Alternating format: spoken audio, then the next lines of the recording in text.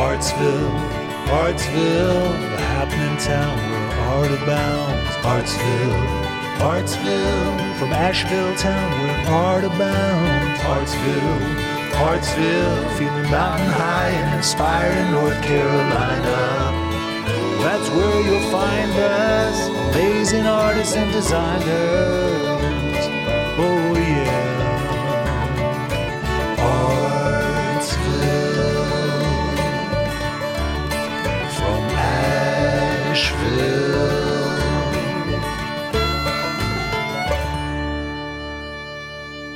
Mary and Louise, hey there. Hey, Scott. Hey, Scott. Hey, it's Artsville, guys. We're all here. We're digging it, too. We're back to our origins. I love it. I love it. Well, you know, this is special, right? We've got best friends here talking about solving the world's problem through the power of art. I like it. I like it. Unfortunately, this podcast may be too short to solve them all, but we'll try. Yeah, we don't have that much time, do we? We got an hour. Let's go. So, yeah, right. We'll take what we've got, right? Exactly.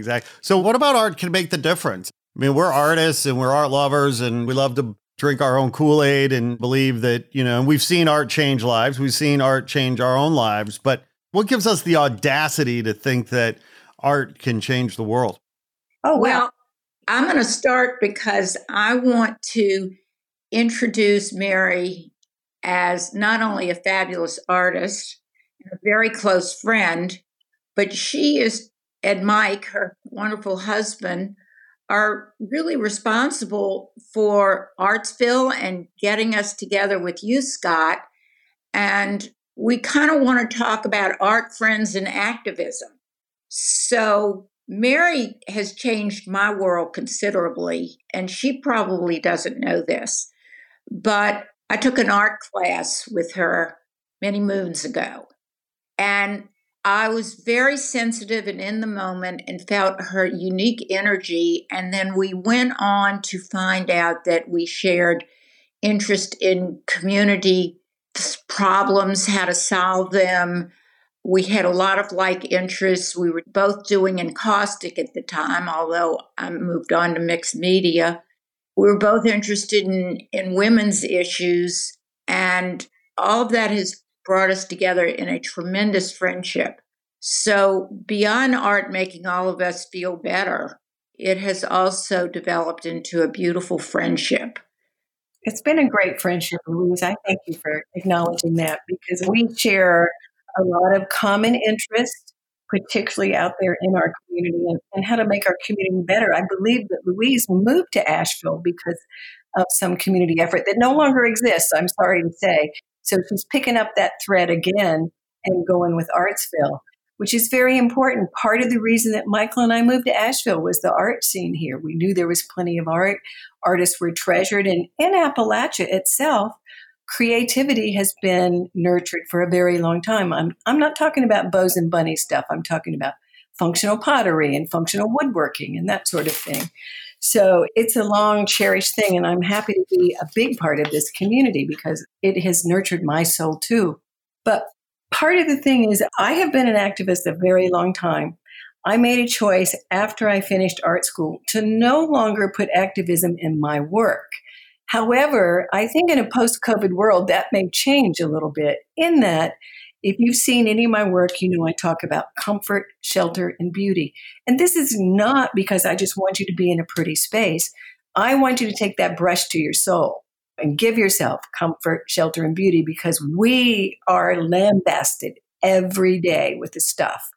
And everything is polarized now, everything. And as hardworking people, we need breaks. We just totally need a break. And that is my whole mission that I want to serve. Well, I have to chime in on that one too, because Artsville and our partnership with you, Scott, is about 1 year old.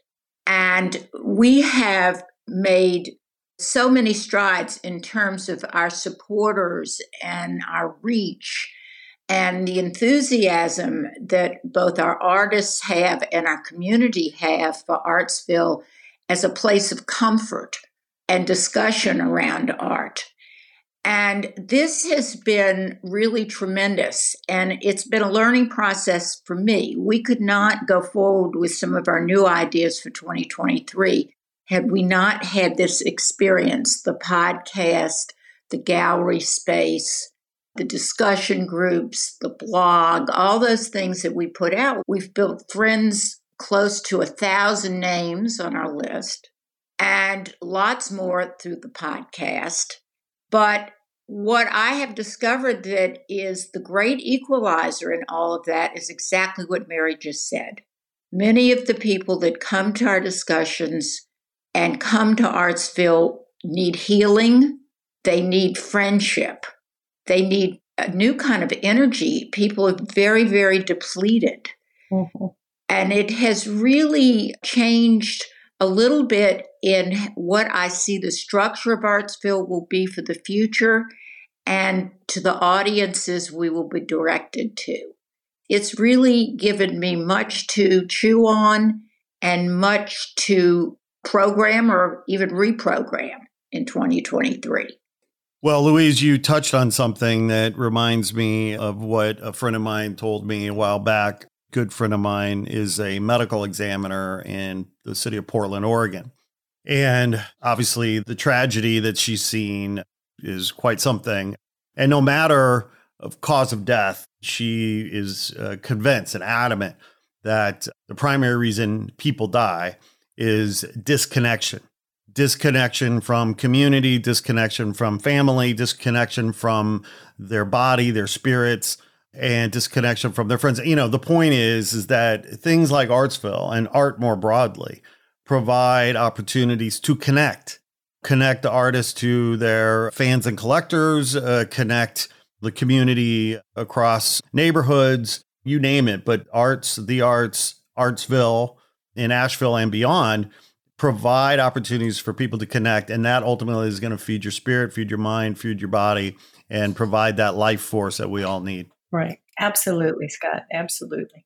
And, you know, we've heard a whole lot about resilience, people languishing, that whole thing that is going on. The post-COVID world is an interesting thing. I find every day there's a new, if you will, hurdle. They're not huge, but they are hurdles. And I just think if you find a piece of art that speaks to you, it gives you peace of mind. You can take that sort of mental vacation. You know, I do a series called Shinrin Yoku, or Walk in the Forest Bathing, so that you have an opportunity just to mentally go someplace and clear your mind. And I've been saying this a whole lot, like, good grief, we need relief. That's a poem, Mary. Very good. We do. We need it. Even if Peanuts wrote it. Right. So I understand that completely. I've done my little share of forest bathing. Artsville in the past few months in particular has overwhelmed me so much that I've not been able to get in my studio, and I miss it. I find that not having the spiritual connection and the soulful connection to creating has really diminished me in many ways. And I hope this rough spot doesn't last long because I want to get back to it. But I went back into my studio strictly because I hadn't worked in the arts field, only in arts administration and communication for so many years. So that's my bag, and that's why it's easier for me to do Artsville and all of our programming than it is to get in the studio. But it was Mary who said, stop that. You have to give a certain number of hours every day to your studio. And she beat it into my head. And Mary, you need to beat it into my head again. Well, you know, it was lucky for me because Michael, who we mentioned earlier, would go to work every day. I would go to work every day. I took the weekends off just like he did. So my practice has been like the job. It's a job I love. I will truly and freely admit that. But I make that practice, and I can tell when I'm not doing that. I am not a happy person. I am not centered. And Michael will say to me, please go to the studio. Please go to your spa and get a massage. Exactly. And by the way, you need it. By the way, I want to take this opportunity to shout out to your Michael, AKA your worst half, your husband, who I adore. And by the way, let's be frank, the only reason we're connected is because of my relationship with Michael going back, circa 2007 when we met working together at Kaiser Permanente. And because of the relationship that he was so generous in developing with me, Mary and I became friends, and Mary introduced Louise and I. So this is a very incestuous group we have here. We're still having fun, right? We are. But there's another thing about all of this. So Mary and I have been involved in a lot of interesting advocacy issues as sort of non-arts related activism. Okay. So I got her interested in something called Women for Women, which is a women's giving circle here that I had been involved in already for, I think, 10 or 11 years before I suggested Mary get involved. And then through that, we focused on issues for women in Western North Carolina. But the first one we tackled was human trafficking. That was a big one. We went to the state and made some policy changes in the law. Yay, one for our team. And got them funded. That's the other thing. Not only did we change policy, we made them put the money in for it. Which had not been done before. Right. So that was exciting. And then Mary said, well, let's go to some Planned Parenthood things together. That's been her shtick for a long time. So I was a member, but a very quiet member of Planned Parenthood. So Mary and I started going to Planned Parenthood events. I got really excited about Planned Parenthood, started donating more money to them. And look how important they are today. I mean, my God, for women's issues, nothing could have surfaced as being more important than Planned Parenthood. With all of that said, and I'm just sort of skimming the surface on our community activism here, I had a sense during COVID and during this whole political period that Mary's talking about, that my 50 plus years, I'll just say 50 to give it a nice ring, I feel like I haven't accomplished anything much, that I've worked like a dog. I've marched, I've donated, I've done programming, I've done events, I've done the whole gamut of community organizing. But when I turned to Artsville, which was during COVID, is when we were founded, I feel like I'm doing more for the world and for Asheville and Western North Carolina now than I did when I was marching in the streets. Well, it is a frustrating time for all of us that have done this work in the past. And I have to say that it's time for us to kind of be honest about what some of these things are about. And sorry, Scott, but I just have to do this.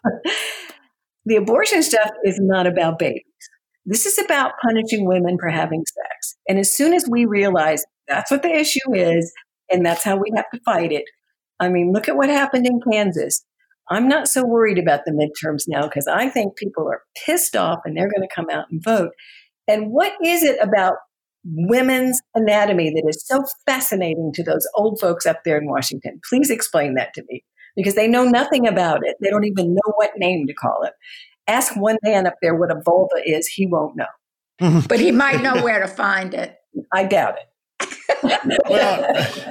Well, Mary, educate me. I'm going to play the dumb guy here. Okay. Because when I look at this issue through my dumb guy lenses or whatever, for me, I felt like the fundamental issue is about freedom and robbing women of their freedom to choose what to do with their bodies, whether we as men like it or not. Right. And that to me is what is so scary and despicable, because, of course, the hypocrisy is so real, because these same assholes are talking about liberty and freedom, but only if you're a straight white male, apparently. Exactly. Right?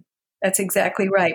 And you're exactly right. It's about the freedom, because God forbid all of us virgins should be having sex. I mean, I don't know how you think they got babies, right? That they want us to all be these pure virgin women and protect all these babies that they won't feed, clothe, and educate. So it's a misnomer to say that we're protecting babies. That's just not true. Well, the issue is, Mary, I'm kind of interested to know, how do you separate all this in your work, and why now are you thinking about returning to your activism side and incorporating or reincorporating it into new works? Or am I not understanding you correctly as to where you'd like to go? Yeah, there's not a good answer to that because in the creative process, what am I going to do? I feel a big shift coming in my work. I just haven't identified it yet, but I feel it coming. I know it's there. And I think it's been brought about by this, that we have got to get codified law to protect a woman's right to choose. I have many friends that are OBGYNs and they're beside themselves. They are absolutely beside themselves. And if this is a defining moment in American history, I think, the Christian nationalism, anti-abortion stuff. We are supposed to be people who believe in freedom, and look what they're doing. Mary, you come from this from many, many years of experience. I'm sure the listening audience would like to know where you started your commitments to women and Planned Parenthood in particular. So I grew up in Southern California until I was 12 years old. My mother's name is Dixie, so I need you to know that she's from Alabama. And she decided she wanted to go home. So I moved to Alabama the year they integrated the public schools. That sort of gives you where I was. And about a year after that, my best friend, I finally made a friend, and my best friend in high school got pregnant. And I graduated high school in 71, so this could have been 69 or 70, pre-legal abortion. She had a baby that was grossly disformed, and mostly because I think she had a terrible pregnancy. She was shunned. She was made fun of. It was a small town. They forced them to get married. That was just a huge mistake. And this poor little baby came out and it couldn't even suck. She had to feed it with an eyedropper and died 6 weeks later. And it was just this horrible experience. And when I realized what was happening, I was still kind of torn between, did I want a Barbie doll or did I want to go on a date? So this made a big impression on me. And when abortion was first legalized, it was very clear to me that I needed to play a part in that. So tell us what you did. Forget the part. Here's the part I forget to talk about. I am a registered nurse and an OBGYN nurse practitioner, and I forget that part. I haven't done it. So that's only a few years of training and lots of money, and you just forget it. Okay, nice. Sorry. It's been so long.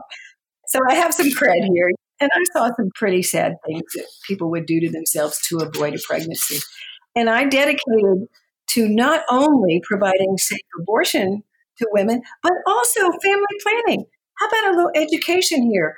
It's not that hard. And these are our bodies. We all function basically the same. Yes, we have some differences, but we function basically the same. So a little bit of education and family planning information goes a very long way. I gave that freely, and I used to go to schools. If you would invite me, I would come talk to you about family planning. So beyond Planned Parenthood, I'd like to sort of expand on this just a little bit. So, as Scott and Mary and many people know, I am visually impaired. I was born after a serious problem pregnancy on my mother's behalf. And after 6.5 months of pregnancy, she gave birth to twins. And my twin brother died after 18 hours. And it has affected my vision. I've been visually impaired my entire life.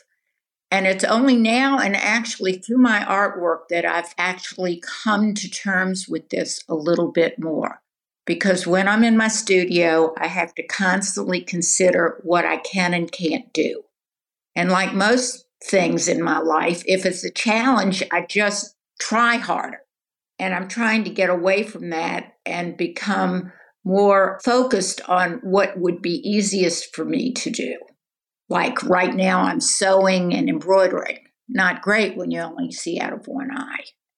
So this has brought me to something that has become a conversation with other leaders in the arts management and organization field, the nonprofit field that I have had, which is that Asheville is a healing and spiritual community. We have been the place where people come to the mountains. Mary's going forest bathing. Other people come to the mountains of Asheville because it is healing. And also when you do it, Scott, you were here, there is some sense of spirituality when you take a major hike out on the Blue Ridge or just look out over the Blue Ridge. I'm sure you felt some of that while you were here. Oh, it's such a rich, beautiful place that I don't think you can help yourself but feel a connection, a powerful spiritual connection to the Blue Ridge. Right. I have two friends visiting from Atlanta right now. I took them out today. And of course, there's this ring of trees that was so gorgeous and beautiful. She said, "What's that?" I went, "That's Asheville. We still have trees." Well, that whole thing inspires the work here. When I first came here, which is in 2001, we were known strictly as a crafts community because of the proximity of Penland and Aramont and the John C. Campbell Folk School. But now, when you go to Marquee, where the Artsville Gallery is, you'll see that there's more 2D work. The painters are here in great numbers as well. And if you walk through there very slowly, you will see lots of landscapes. You will feel some spiritual connection in some of that work. And what I'd like to do and have started doing is trying to take the issue with my eyes and enter with Ken Katara, who we did a podcast with, and Stephanie Moore, who we've done a podcast with, to begin to discuss what an exhibition might look like and some programming might look like around artists with visual impairment. There are people that have real problems, right? What we're talking about with COVID is the problems that the whole world is having, including people with disabilities. But then you add the disabilities on top of it. How do they find their way out of COVID, right? So what we're talking about right now, I mean, we're just at the early stages of this, but I'm excited about it because Artsville would help to produce this in conjunction with some other organizations and people around the state. All I know is my own personal issues with seeing, but there are many people who have lots more to say, and some of them are very fine artists. Ken himself, his art is based on Braille, and he works at the Industries for the Blind teaching. Yeah, I've seen that work. It's really interesting work. I don't know if you've seen it, Scott, but it's tactile, as in Braille. It's very impressive work from a local Asheville artist. We love that. Absolutely. There's many levels to his work. And, being a sighted man, the fact that he's taken on this issue and incorporated it into his work is quite something very special. And he's been on the podcast, by the way. Oh, good. Yeah, he did Ken a great Katara has been on Artsville. Yes. And he made a gift for Scott and for me, which I keep right behind my desk. And it's Artsville in Braille using copper tacks. Mm-hmm. Mm-hmm. So that's, once again, friendship, activism. Oh, it's fabulous. Art. Yeah. How fabulous is that? Yeah. So it's sort of what I learned from the two of you, and I'm trying to put what I've learned into practice to make change. No response. Well, change takes practice, right? You're not going to get it right on the first time. Well, I don't know. You keep trying. And, but that bumps into the previous conversation or the previous comment that Mary was mentioning about, because she's been an activist for so long that it can be frustrating to feel like you're going backwards instead of forwards after all that work. Somebody once told me democracy is the worst form of government except for all the others. Right. It's messy, it's inefficient, it's slow, but what's the alternative? And sadly, we have feels like a contingent of people in America that feel like some sort of authoritarian approach to government would somehow be superior to government. They fail to realize that really what we're talking about are issues of human greed, and those things transcend all forms of government. Hopefully democracy is the greatest mitigator for that, but you gotta work it, right? You gotta be patient, and it's a dance. 2 steps forward, 1 step back, 1 step forward, 2 steps back. I mean, yes, it is frustrating when you feel like all that work might have been in vain, but you gotta think about the long arc of history. I mean, one of the things that I get frustrated when people talk about how bad things are. I mean, yes, things are bad now, but the sky isn't falling. I mean, if you know a sense of history, you understand how bad things were in the 50s. Think about how bad things were in the 50s. We're not in the 50s anymore. There's so much to be thankful and grateful and hopeful for. We have to keep working, and it's a battle. I'm not saying we're done. We're not. And I think if anything, we've seen that the battle is still raging and we still have to fight it. But we cannot give up hope or give up heart. Because they're committed. They're committed. And so we have to be equally committed. Well, I think part of the frustrating thing for people who haven't done a lot of activism work, it's not one and done. You keep revisiting issues, whether you like it or not. They keep coming up because we have election cycles. So there are different personalities all the time. And we focus on different things. Somebody will do a poll, and today we've got to do this. Yesterday it was that. So you have to kind of do it with an open hand. You can't squeeze it tightly. You just got to stand there, hold the tray, and hope for the best. Because if you think you're going to fix it in one fell swoop, it's going to frustrate you no end. It's an ongoing process, and your commitment will be tested over and over again. So giving up is often an option. You're just like, I want to give up. I'm tired of this. So keeping energized, I think, is the hardest part. And to energize myself, I hit a journal most mornings just to do a brain dump, get that crap out of my head, and then I can go forward and make art. I think journaling and writing has been a real boon to me, and it has been my go-to throughout my life whenever I've had an issue, whether it was arts-related, family-related, community-related. I pick up a pen and write. It's very helpful. It's a helpful practice. But I'd like to go back to discussing this relative to womanhood a little bit again, because I heard a very interesting reporter and journalist this morning talking about what's going on in Iran with women who are uncovering their headdresses, taking off their headdresses. And you talk about things that go on for a long time, okay?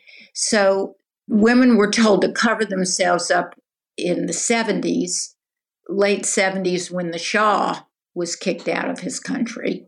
And interestingly enough, at the time, I was working with a project in downtown New Orleans, which had funding from the Shah of Iran. So when that all happened, you can imagine what happened to that project. Anyway, she said that it will be women who change Iran because they have been tapped down, cooped up, covered up for so many years and told what to do.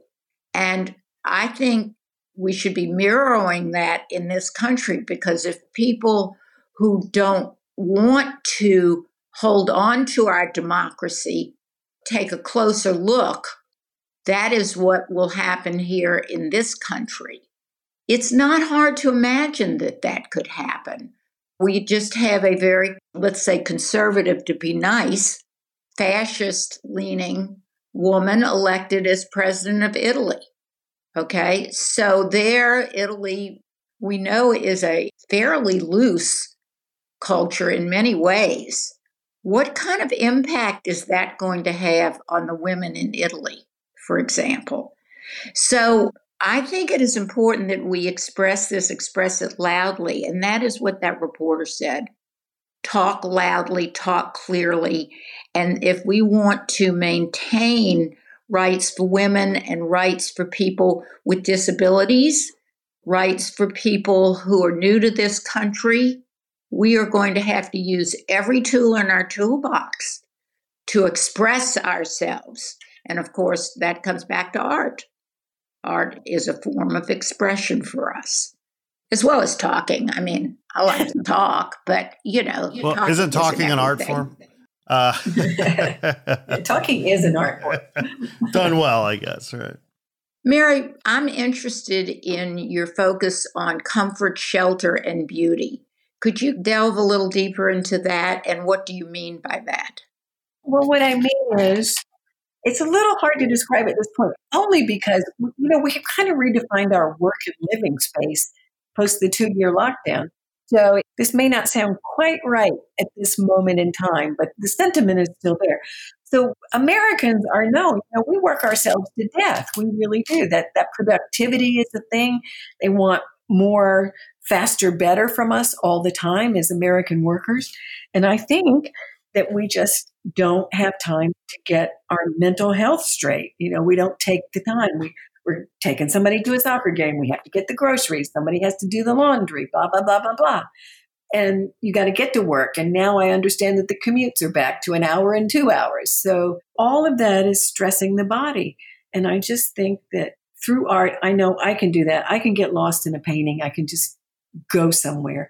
And there are plenty of psychological studies that so if you just think about a vacation, you feel better. So why not sit in front of a piece of art, look at it, oh my God, this is soothing, or this stimulates something pleasant in me, that kind of thing, to give yourself a break. And that's what the comfort, shelter, and beauty is. It's all for you. It sounds like something nobody has time for right now. You must make time for it. You must. We cannot go on under all the stresses that we've been under. We can't. So in terms of your work, you are one of the best arts marketers I know. Mary's studio practice, she just does it all. Beyond her community work, I've been to her studio and I've watched her work. She's very directed. She's very quick. She knows where she's going. She's very comfortable with her tools and with the encaustic wax and the paints. She feels in charge there. It's interesting to watch. It's a sense that this is where I'm going to be accomplished. This is where my success is. And then she turns around and logs that out or writes a journal or does something that's grabbing attention all over the country. It's a different kind of activism. Scott, you and I had a conversation yesterday about changes in how we promote art, different platforms, digital, virtual, how all this fits together. How do we reach our communities in new ways? I mean, none of us in this conversation are in our 20s. So there's been a learning curve for us on all of that. But Mary, you've made all that work for you. Can you give us a little insight as to how? Yeah, I'm laughing because I just botched up my whole Instagram page. So thanks for the compliment. But no, I totally mucked it up. Well, there you go. It's just like politics. It doesn't. And by the way, I just want to say something though before Mary responds. But thanks to my Beverly Hills plastic surgeon, I look 20. So I just, yes, Louise, you're right. I am not 20, but thanks to Dr. Finkelstein, I look amazing. So. You do. You absolutely do. Not bad for an 80-year-old man, Scott. Exactly. Okay, Mary, take it away. Okay. I fall in and out of love with social media all the time because for me, it's a little bit of a time suck. I know probably everybody listening to this will know about that rabbit hole in social media. And I have to be very careful about that because I do love a shiny object. I mean, come on. So when I'm best at my social media is this, when I take a day, let's say Monday, and I put out the artwork that I see that I want to talk about. I write a story for each of my pieces. I have all the data about the piece, all the pictures at the ready, and I plan it. And I post it so that it gets posted on Monday, Tuesday, however I choose to post it. That is my best if I will take the time to do that. Other times I go, just like everybody else, to, oh, drat, I need to post. So I'm good, and then I'm not. And then I'm good, and then I'm not. So I appreciate the confidence in me, but I'm not always consistent, which is supposedly the no-no in social media. But sometimes I'm just not feeling it. I'm sorry, I'm not. And I'm at a point where now I don't want to do those things that I don't like to do and don't have to do. I want to serve what Mary wants at this point. Around my studio, there are other obligations I have, but around my studio, I think I should be the mistress of the universe. You have a following, Mary. Mm-hmm. You've been doing this for a long time. You have a lot of people that buy your work. They go to your website, right? They go to get your blog, I guess.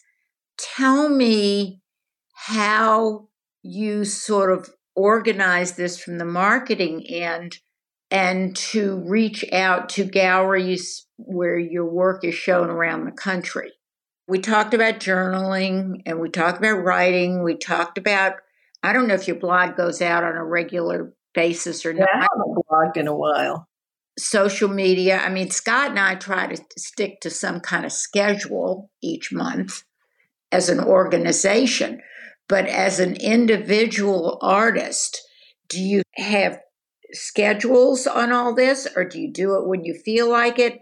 And how do you think that you have effectively brought your audience home to roost by transactions, by actually selling your art? Well, first of all, selling art, I think, is that mutual exchange of pleasure. I give you art, you give me money, and we keep each other happy. That's just how it is. You are getting something you want, I get something I need. So that's what I think it is.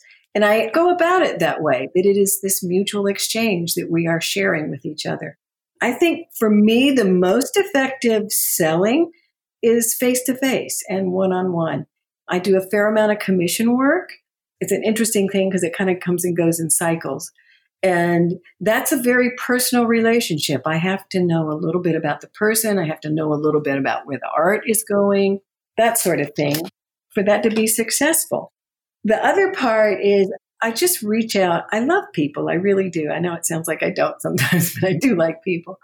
And I reach out, particularly now. I just think that isolation was just a horrible thing. I know that many of us have suffered through it. And I see it every day in my friends. I mean, so I was getting ready to send something to somebody and somebody else's name popped up in my contact. I went, you know what? I haven't talked to her in a while. I just picked up the phone and called. And we had a beautiful conversation. It was short. It was lovely. We were so happy to talk to each other. So please, it's reaching out and having a human connection with somebody. How do you reach out internationally? So, Mary, you back in pre-Asheville days, right? You were involved in starting a group out in Marin for encaustic artists, and now it's called International Encaustic Artists. Scott, right.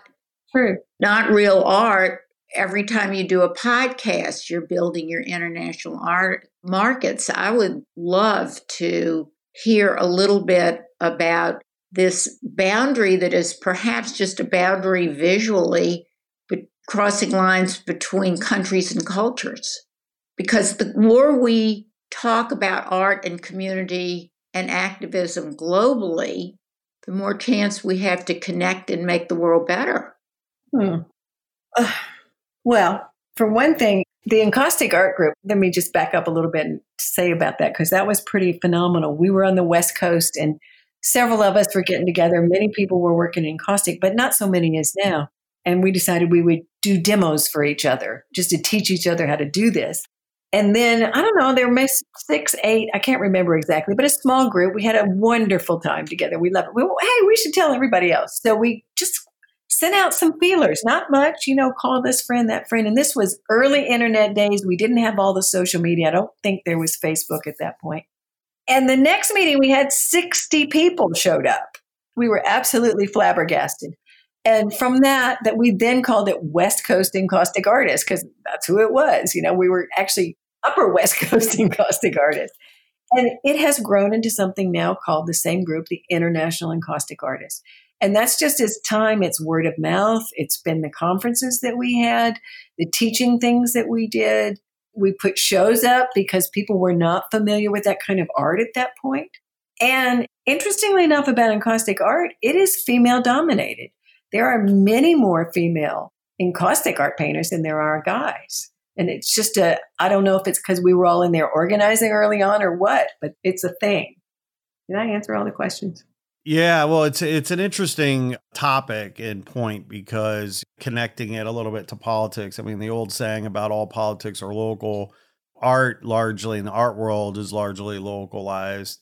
It's a hugely fragmented landscape, the art world. And, unless you're in the blue chip art world, first world of art, and you're trading, your dealers are selling internationally, globally, okay, fine. I mean, that's a very small world, the 0.001% of millionaires and billionaires.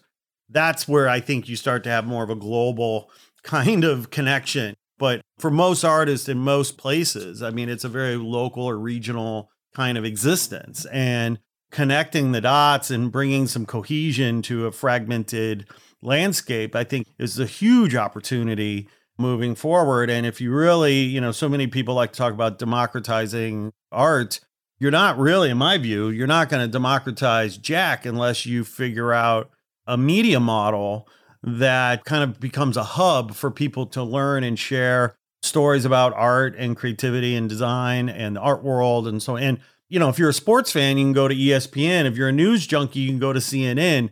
If you're a reality TV junkie, you can stream it on Discovery Plus or something. If you're a creative or arts enthusiast, artist, creative professional, creative enthusiast, where do you go to get your stories, to get your entertainment, to get your content? I believe that the arts really won't be democratized until this issue is resolved and you have a media industry that supports the creative economy in a way, because it's the blue chip art world has no incentive. They're fine to just keep doing what they're doing. Like They're fine. They're not broken. They can just keep doing what they're doing. But the mass market for art, by the way, there is no mass market for art.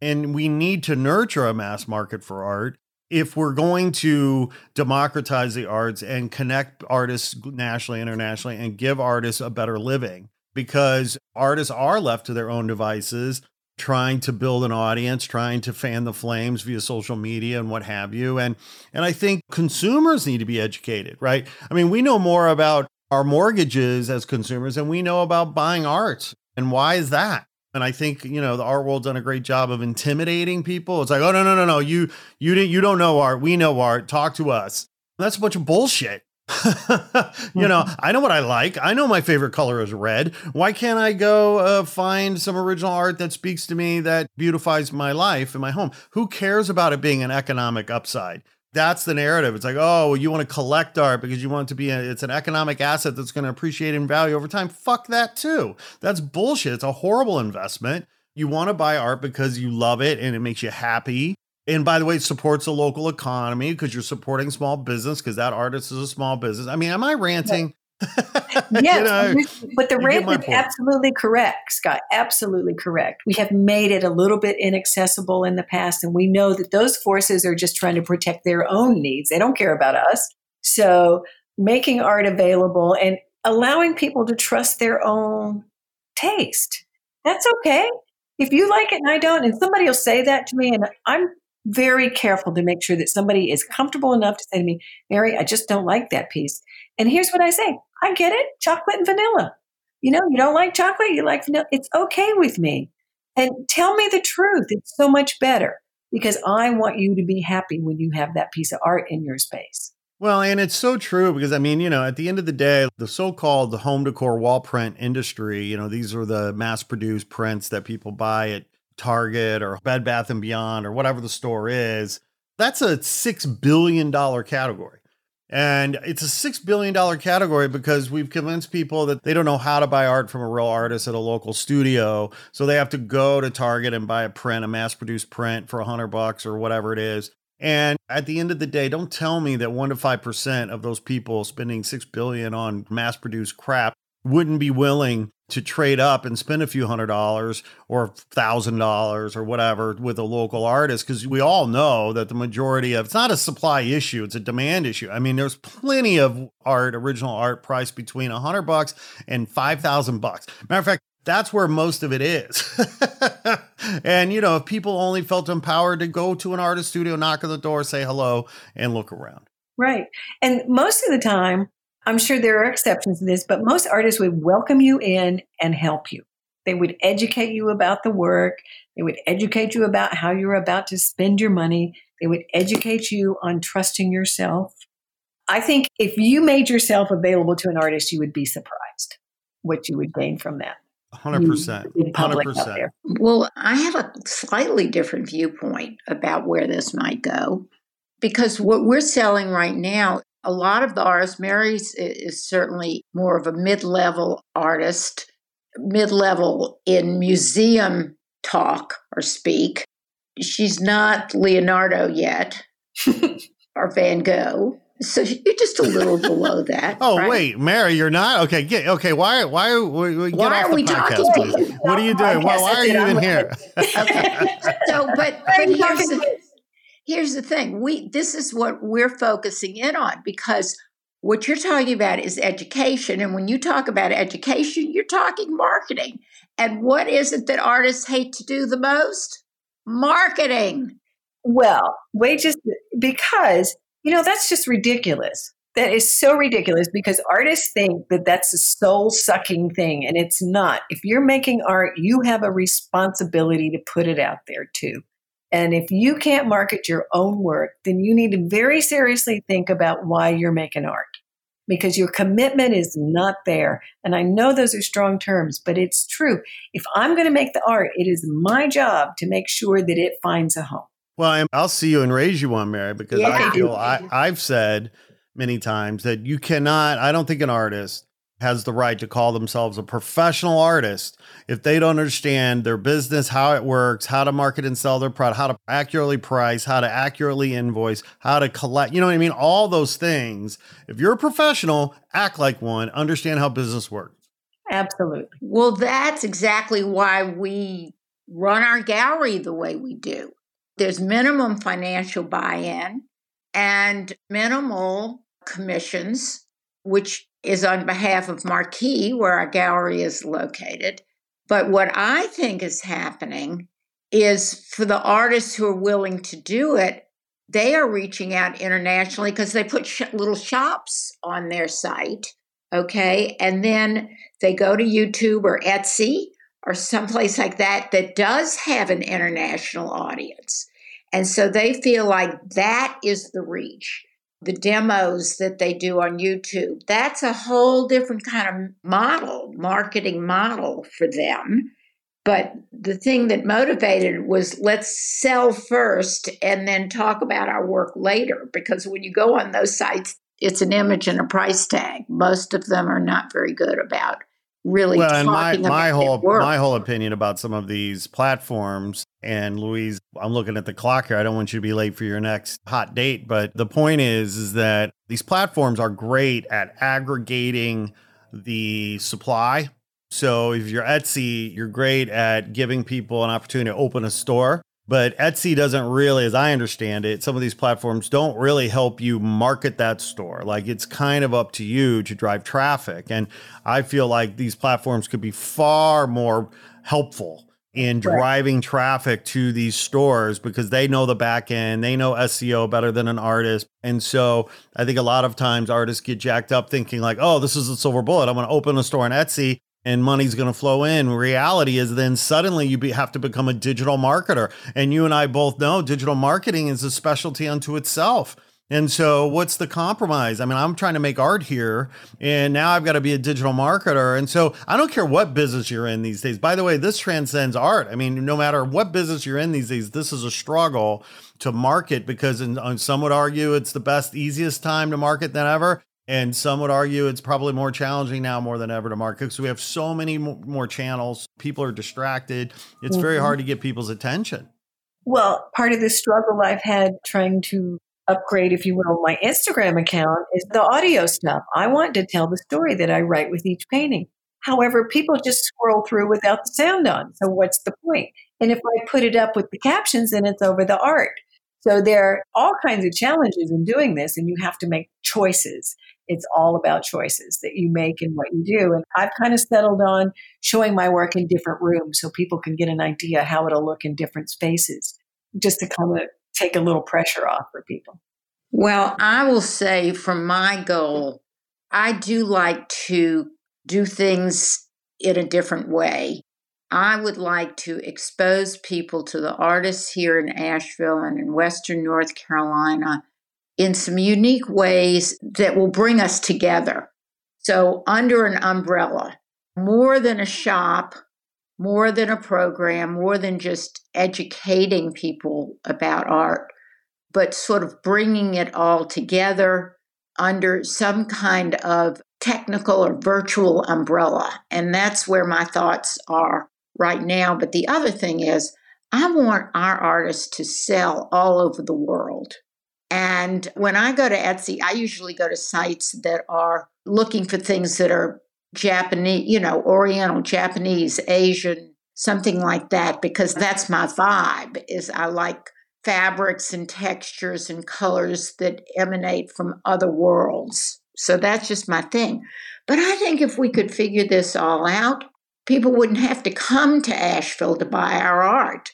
We could educate them about our art and artists, and they could buy it online. Well, and that's a classic challenge, right? I mean, I was in Jackson Hole, Wyoming last summer and was amazed at some of the art and artists that I was seeing there in the local galleries. And I just thought to myself, how are these people being marketed to folks when they're not on vacation in Jackson Hole, And that's the thing.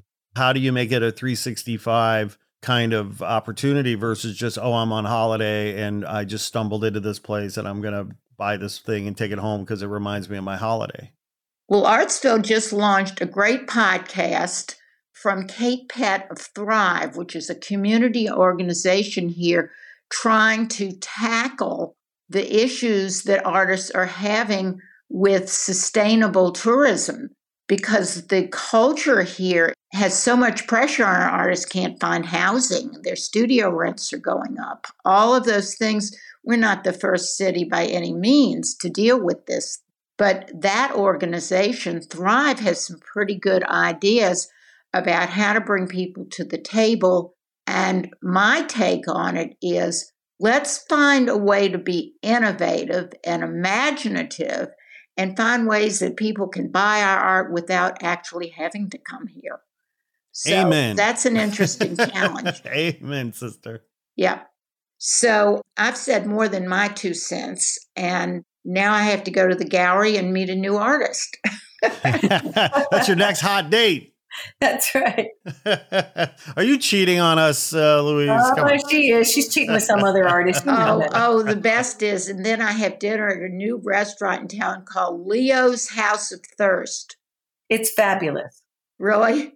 Well, I don't know about my thirst, but my grandson's Leo, so I'm obliged to go. There's that.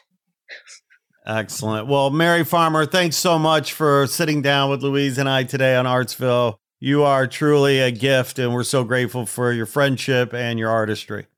I am grateful for your friendship as well, and I thank you for having me here. I really, really appreciate it. We actually get to see each other when we record these, y'all, so it's good to see you. Good to see even you. Better to talk with you. Excellent. Well, Thanks, more to come. Mary, for being with us. It was a pleasure. Be well. See you guys. Bye. Thanks for listening to the Artsville podcast. Please make sure to like this episode, write a review, and share it with your friends on social. Also, remember to subscribe so you get all of our new episodes. Artsville is produced by Crew West Studios in Los Angeles in partnership with Sandhill Artist Collective in Asheville, North Carolina. Our theme music was created by Dan Ubik and his team at Danube Productions. Artsville is edited by We Edit Podcast and hosted by Captivate. Thanks again for listening to Artsville. We'll be back soon with another inspiring episode celebrating American contemporary arts and crafts from Asheville and beyond.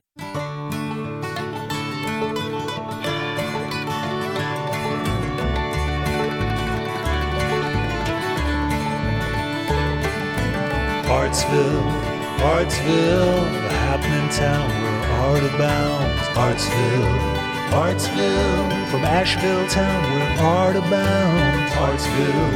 Artsville, feeling mountain high and inspired in North Carolina. That's where you'll find us, amazing artists and designers.